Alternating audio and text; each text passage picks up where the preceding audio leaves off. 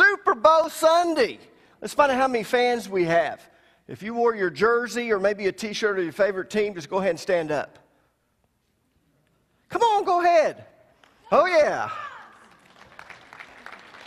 See that, honey? They clapped for us. Go Hogs.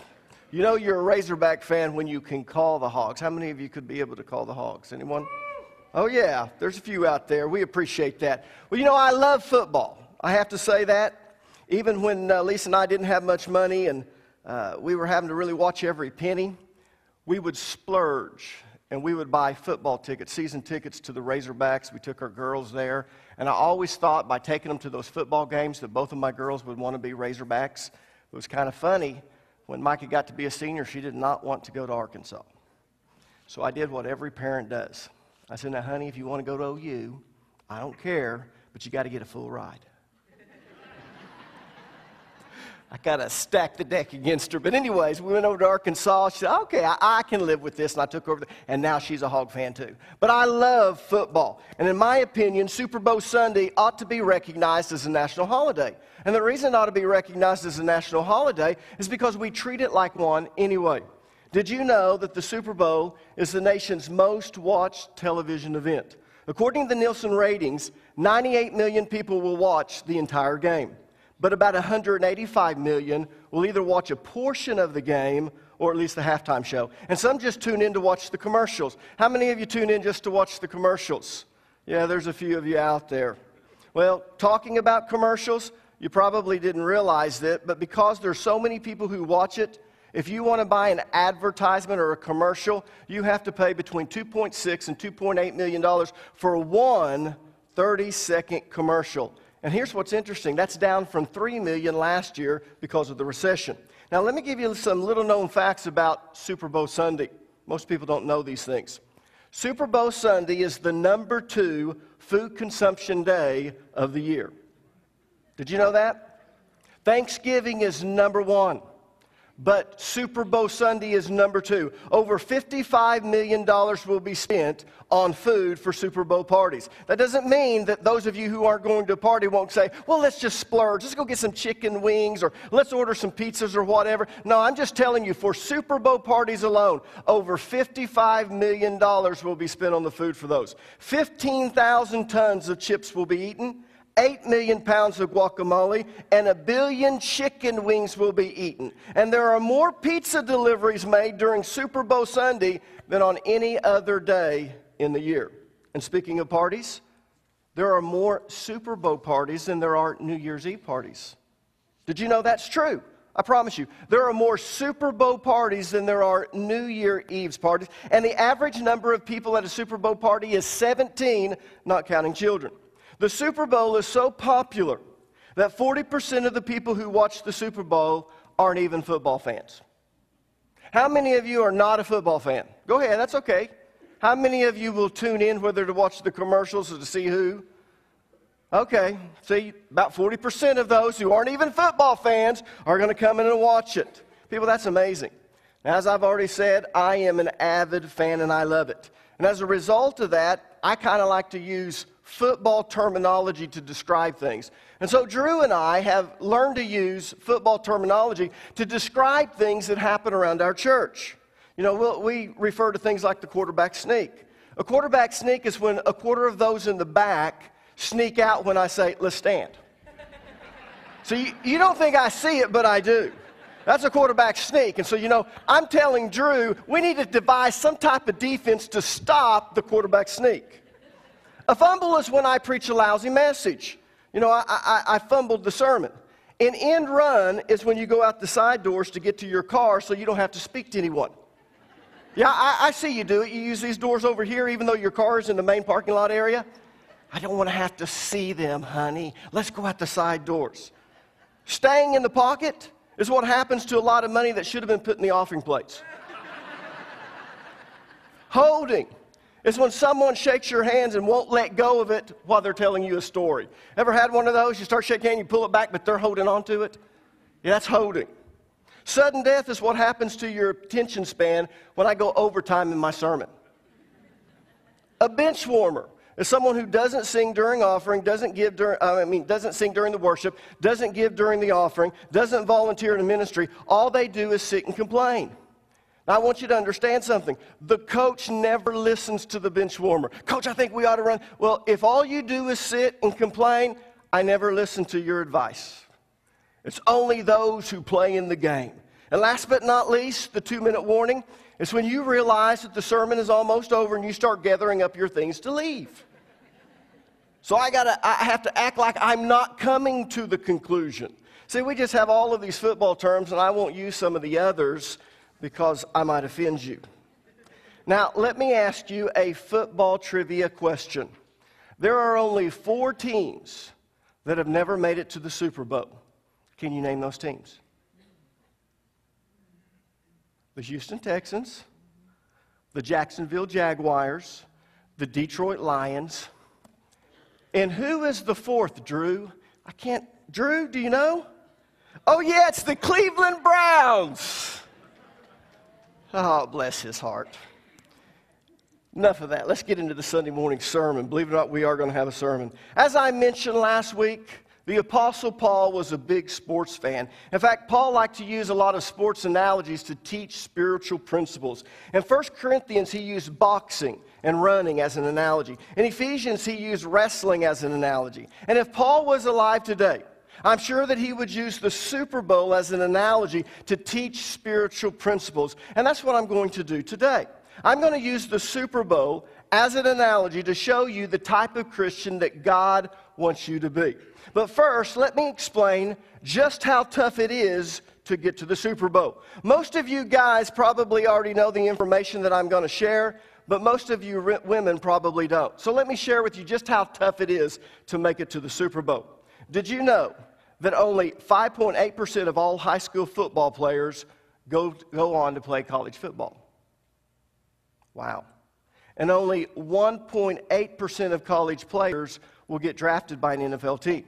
To break that down for you, only 8 in 10,000 high school players, or 0.08%, not 8%, not 1.8%, not 0.8%, but 0.08% will actually be drafted by an NFL team.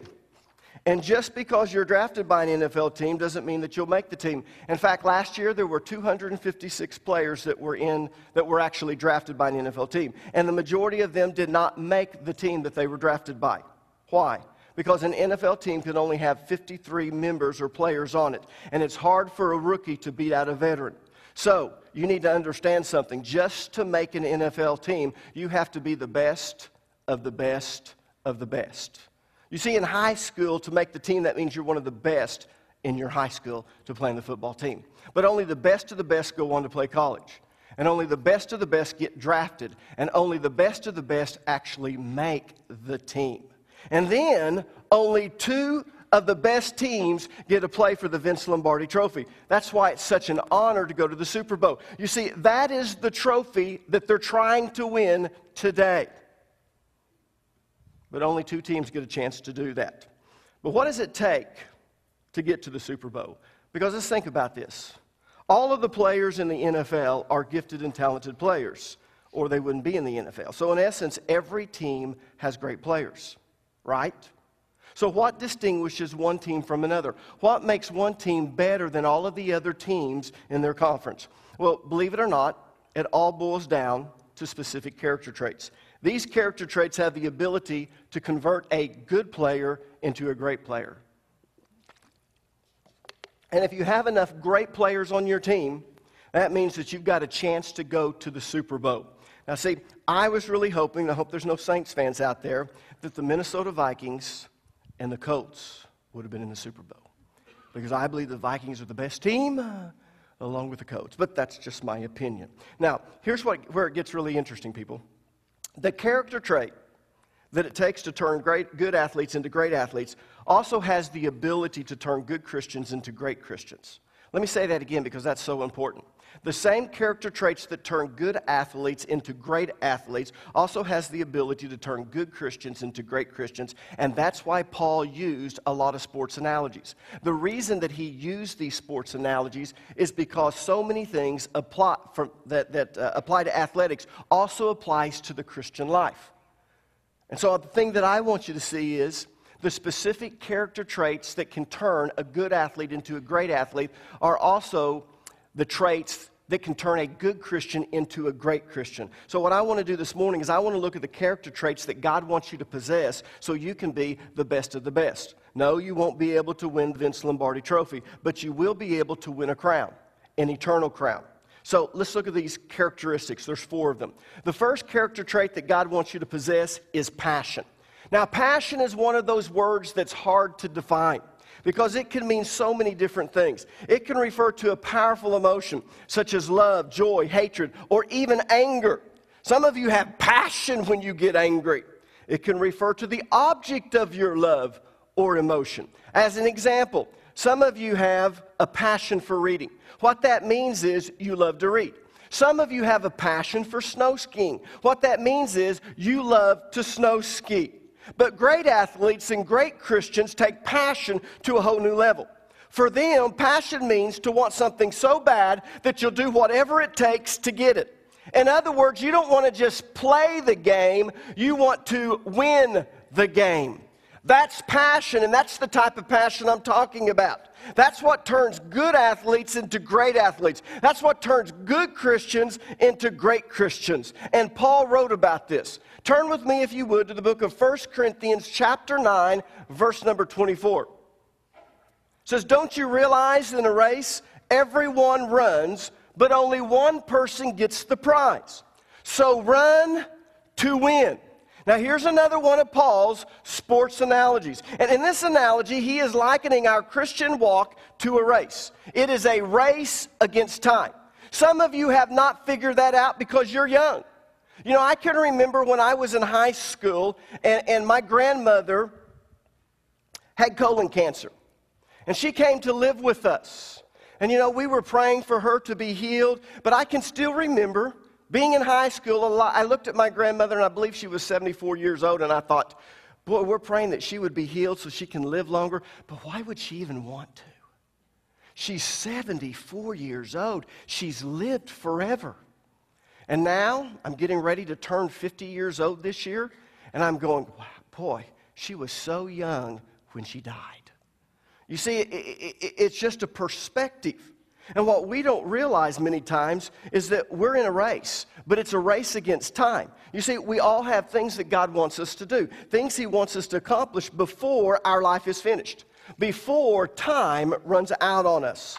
And so we have to realize that we're in this race, but most of us don't. Most of us are just kind of meandering through life. We do a little bit here, we do a little bit there, but here's what Paul says. Paul says time is running out. So you need to run, and you need to run to win the race against time. God wants you to be passionate, people. He wants you to be passionate about seeing souls saved and about lives being changed. He wants you to be passionate about what He's called you to do. And if you don't have passion for the things of God, you are never going to be the Christian that God wants you to be.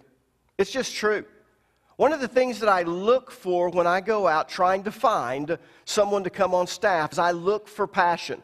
And I talk about passion all the time. And when I see a staff member maybe that I don't feel like has the passion they need to, I really start praying that God will light a fire underneath them. Because passion is what converts a good Christian into a great Christian. The second character trait that God wants you to possess is discipline. The truth is, we're all competitive. And we all want to win. We just don't want to do what it takes. That's why I like what Tom Landry once said. How many of you are Cowboys fans? You'll like this statement.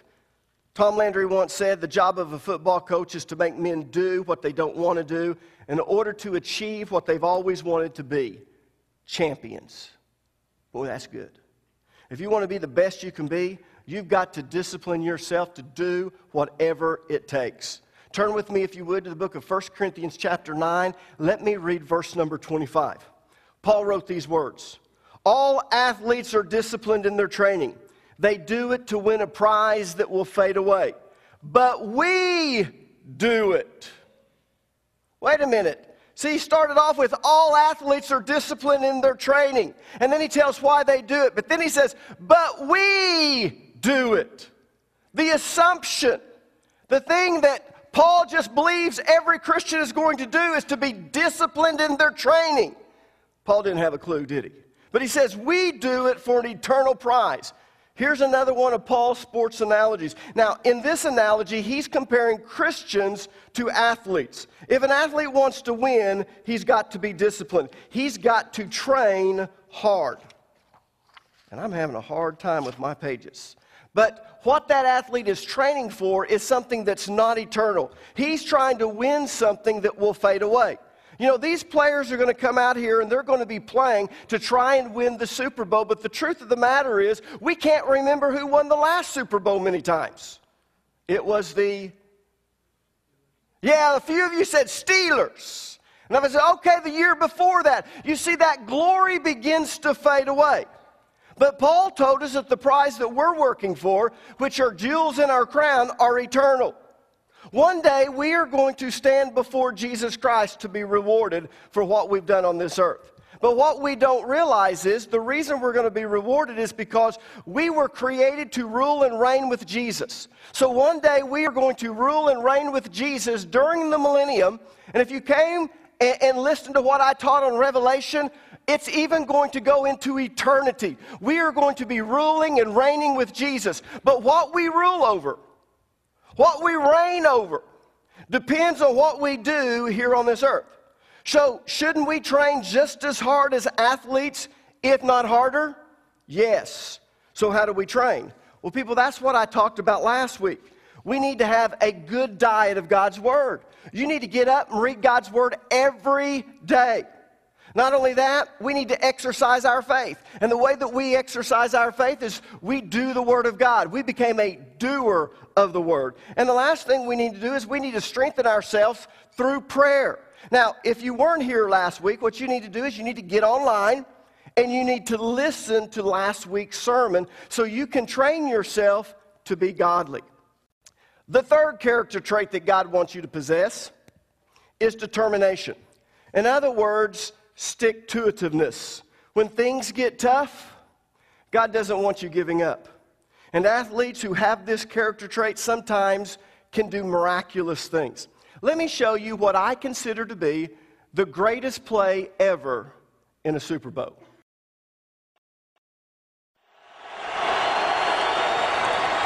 Pressure from Thomas off the edge. Eli Manning stays on his feet.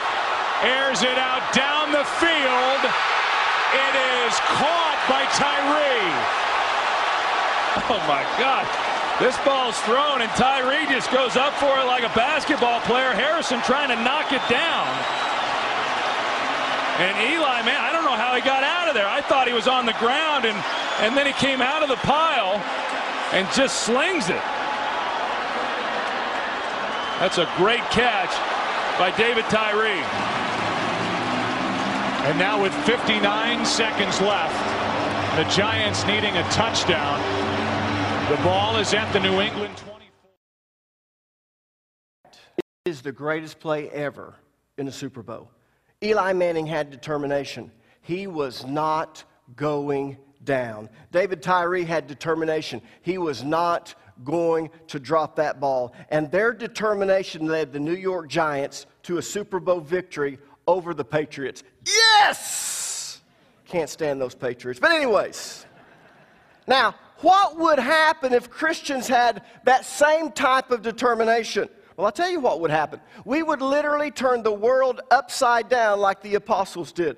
Turn to Acts chapter 17, verse number 6, and I want you to notice what unbelievers said about the apostles. Here's what they said. But when they did not find them, they dragged Jason and some brethren to the rulers of the city, crying out. Here's the ones who were persecuting Christians. They cried out saying this, these who have turned the world upside down have come here too. People, the apostles were so determined to preach the gospel to every nation that they were said to have turned the world upside down. People, that's determination. And that's the type of determination that God wants us to have. So let me ask you this. Are you determined to share the gospel with your family or friends? Or are you afraid of maybe I might offend them or it'll be uncomfortable? So one day when they die, you don't know with peace in your heart that they're truly going to go to heaven. You don't know with peace in your heart that they have escaped the eternal flames of the lake of fire. Let me ask you this. Are you determined to invite people to church? Because if you're not determined to invite people to church, what you're saying is, I really don't care about your eternal soul. Are you determined to live your life as a witness for Jesus Christ? Now, if you're not determined to do those things that I've mentioned, you're never going to be the type of Christian that God wants you to be. And I'm just being honest. Some of you have traded earthly things, or I should say you've traded in spiritual things for earthly things. Some of you work so hard to attain things here upon the earth, but the truth of the matter is life upon this earth is but a vapor. One day you're going to actually die if Jesus Christ does not come back first, and you're going to step into eternity. And everything you did on this earth, you're going to be judged for. And what you did on this earth is how you're going to be rewarded. And some of you have worked so hard to attain all of these things upon the earth, but those things are going to pass away. And because you didn't work for those things that are spiritual, eternal, you're not going to have anything. Let me tell you, some of those who are what we would consider to be the lowest in society will have the most when it comes to heaven. You need a determination to carry out God's will in your life. The fourth character trait that God wants you to possess is the ability to focus on a goal and not get distracted. Turn with me, if you would, to the book of Philippians, the 3rd chapter. I'm going to read verses 13 and 14. Here's another sports analogy, by the way. I'm going to begin in the middle of verse number 13. But I focus on this one thing, forgetting the past and looking forward to what lies ahead. I press on to reach the end of the race and receive the heavenly prize for which God, through Jesus Christ, is calling us. Again, as I said, here's another one of Paul's sports analogies, not just in Corinthians, not just in Ephesians. Here we have one in Philippians. He was a sports fan. Now, in this analogy, he is comparing himself to a runner. Not a long-distance runner, but a sprinter. You see, in a competitive race, the dashes, the sprints, not long distance, but the sprints. The runners focus on one thing and one thing only, the finish line. They don't look back. They don't look from side to side. They keep their eyes focused on the finish line. Because if they don't keep their eyes focused on the finish line, then they're not going to run as fast as they can. And all great athletes possess this type of focus. I'm here to tell you, in life, it's so easy to get distracted. And it's easy to get distracted when you're an athlete. With all of the Super Bowl hype, it's easy for the players to get caught up in the festivities. You know, on media day, they've got to come out, and they have all of these things that are organized for them. It's really no different from the college bowl games. They've got to make their appearances. They've got to do this. They've got to do that. And if they're not careful, they're going to become distracted, and they're going to lose their focus on the game. And if that happens, they're not going to be as prepared as they ought to be. And that could be the difference between winning and losing. All it takes, people, is one mental error because they weren't focused on the game like they should have been. And you have to think, every time you go into that huddle, what you need to accomplish in that play. The Vikings should have been in the Super Bowl. They were driving down. All they needed to do with time running out was to kick a field goal. They needed to get it a little bit closer so it would be a sure thing. So what do? They roll Brett Favre out to the right. He's rolling to the right. If it's not open, all he needs to do is throw it out of bounds. But all of a sudden, it opens up for him, and he could have ran and got the first down, would have been able to kick the winning field goal and gone to the Super Bowl. But Brett Favre did something that he's had a habit of doing in the past. He's going to go for it. And I love that about him. I want someone who's trying to go all out. And he throws across his body in the middle of the field, and the pass gets picked off. Sure enough, the Saints get the flip, and as a result of that, they win. But you see, what Brett Favre should have done when he stepped in that huddle was this. I can't get an interception. I can't get sacked. The worst thing I can do is to get sacked or to get an interception. So just make sure I don't do that. But he didn't think that way. People, all it takes is one mental error. One time when you're not focused the way that you ought to be, you get distracted, and that's the difference between winning and losing. And people, it's the same thing for Christians. Paul said that he was focused on one thing. He wasn't focused on two things. He wasn't focused on three things. He was focused on one thing, the race set before him and the finish line. That finish line that was there. And he didn't worry about the mistakes that he'd made in the past because that would only distract him and that would keep him from running the race the way that he should. Now, in verse number 15 of chapter 3, Paul tells us to follow his example. We're to be focused on what God has called us to do. We're to be focused on what's really important in life, and we're not to get distracted by all of the things that are going on around us. You know, when we get married and we have kids and we're working at our job and the kids are doing all of these things, so many times it's easy to get distracted with just life. And we forget what life is really all about. Let me tell you what life is all about.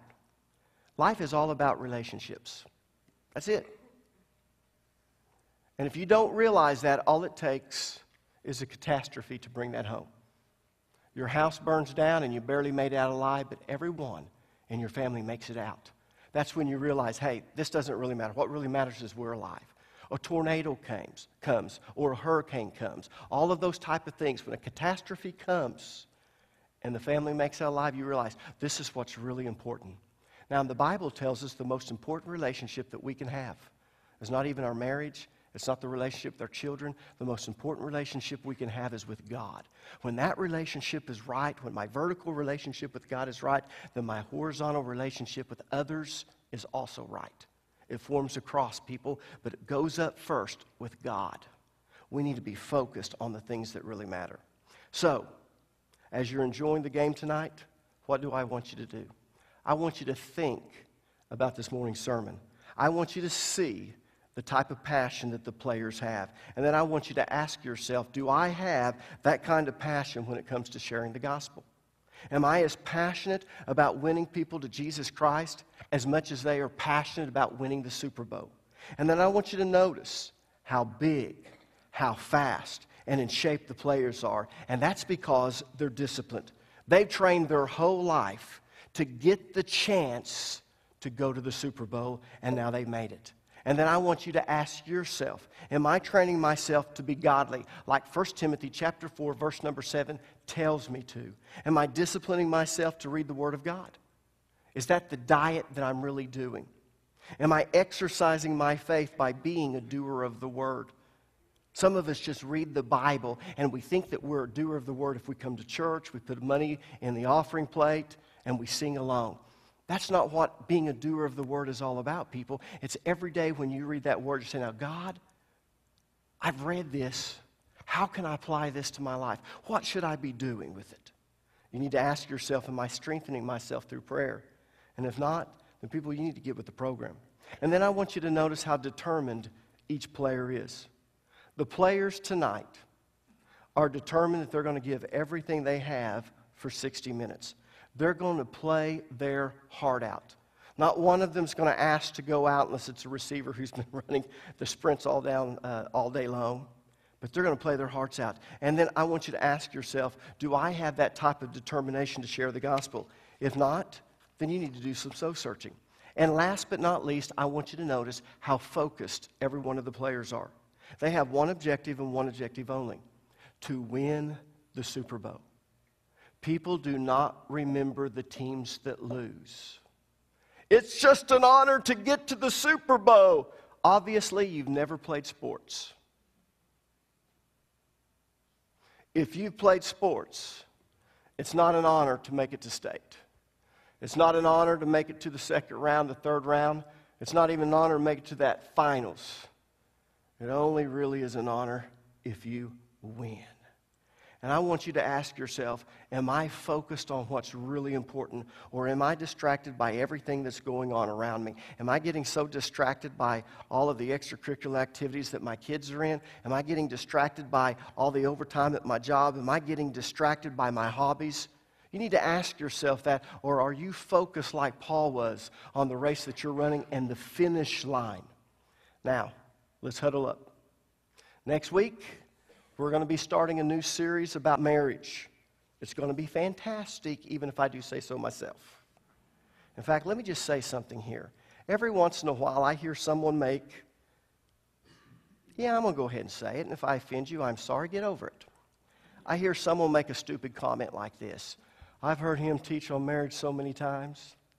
Let me tell you why that's a stupid comment. That's like Jethro Bodine making it through 3rd grade, and he's had math. And he says, I don't need no more math.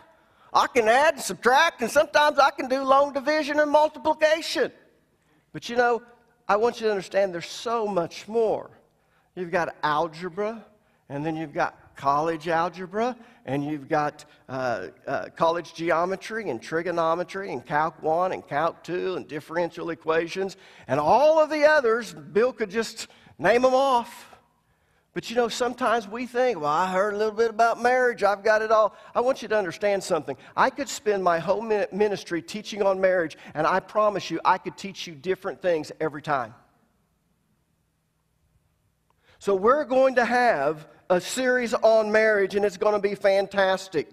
So get passionate about inviting people to the service next week. Discipline yourself to pray about the service. Be determined to come and to bring people with you. And let's focus on what's really important in life, which is getting people saved and getting their lives changed. On two. Ready? Break. Some of you played sports. Okay. In the huddle, the quarterback would call the play, and he would then give the snap count. You always repeat it twice because there's always a lineman not paying attention. You'll notice that even in the Super Bowl. Watch what takes place. The quarterback will start walking up, and one of the linemen will turn to him, and what he's asking is, what's the snap count again? He wasn't paying attention. He was thinking about something else. So at the end of the thing, you always come in and you say, after you say the play, you say, on two, or if it's on three. Ready? And everyone claps hands and says, break. That's old school. But, people, I want you to be focused. And I want you to understand why Paul used sports so many times as an analogy to teach spiritual principles. And it's because of this. The same principles that it takes to win in sports are the same principles that it takes to win in the Christian life. And we don't realize that. I'm a big believer in sports because it teaches life lessons, but more importantly, it teaches spiritual lessons. I played in games when we were getting our tail beat and there was no chance of winning. And I would watch players on our team begin to give up, and it made me mad. Because I was taught that you play until the buzzer goes off and the game is over. And let me tell you, life is that way. It doesn't matter what life throws at you. It doesn't matter what catastrophe you go through, what suffering you go through. You play the game until you breathe your last breath. And you will be rewarded one day for that.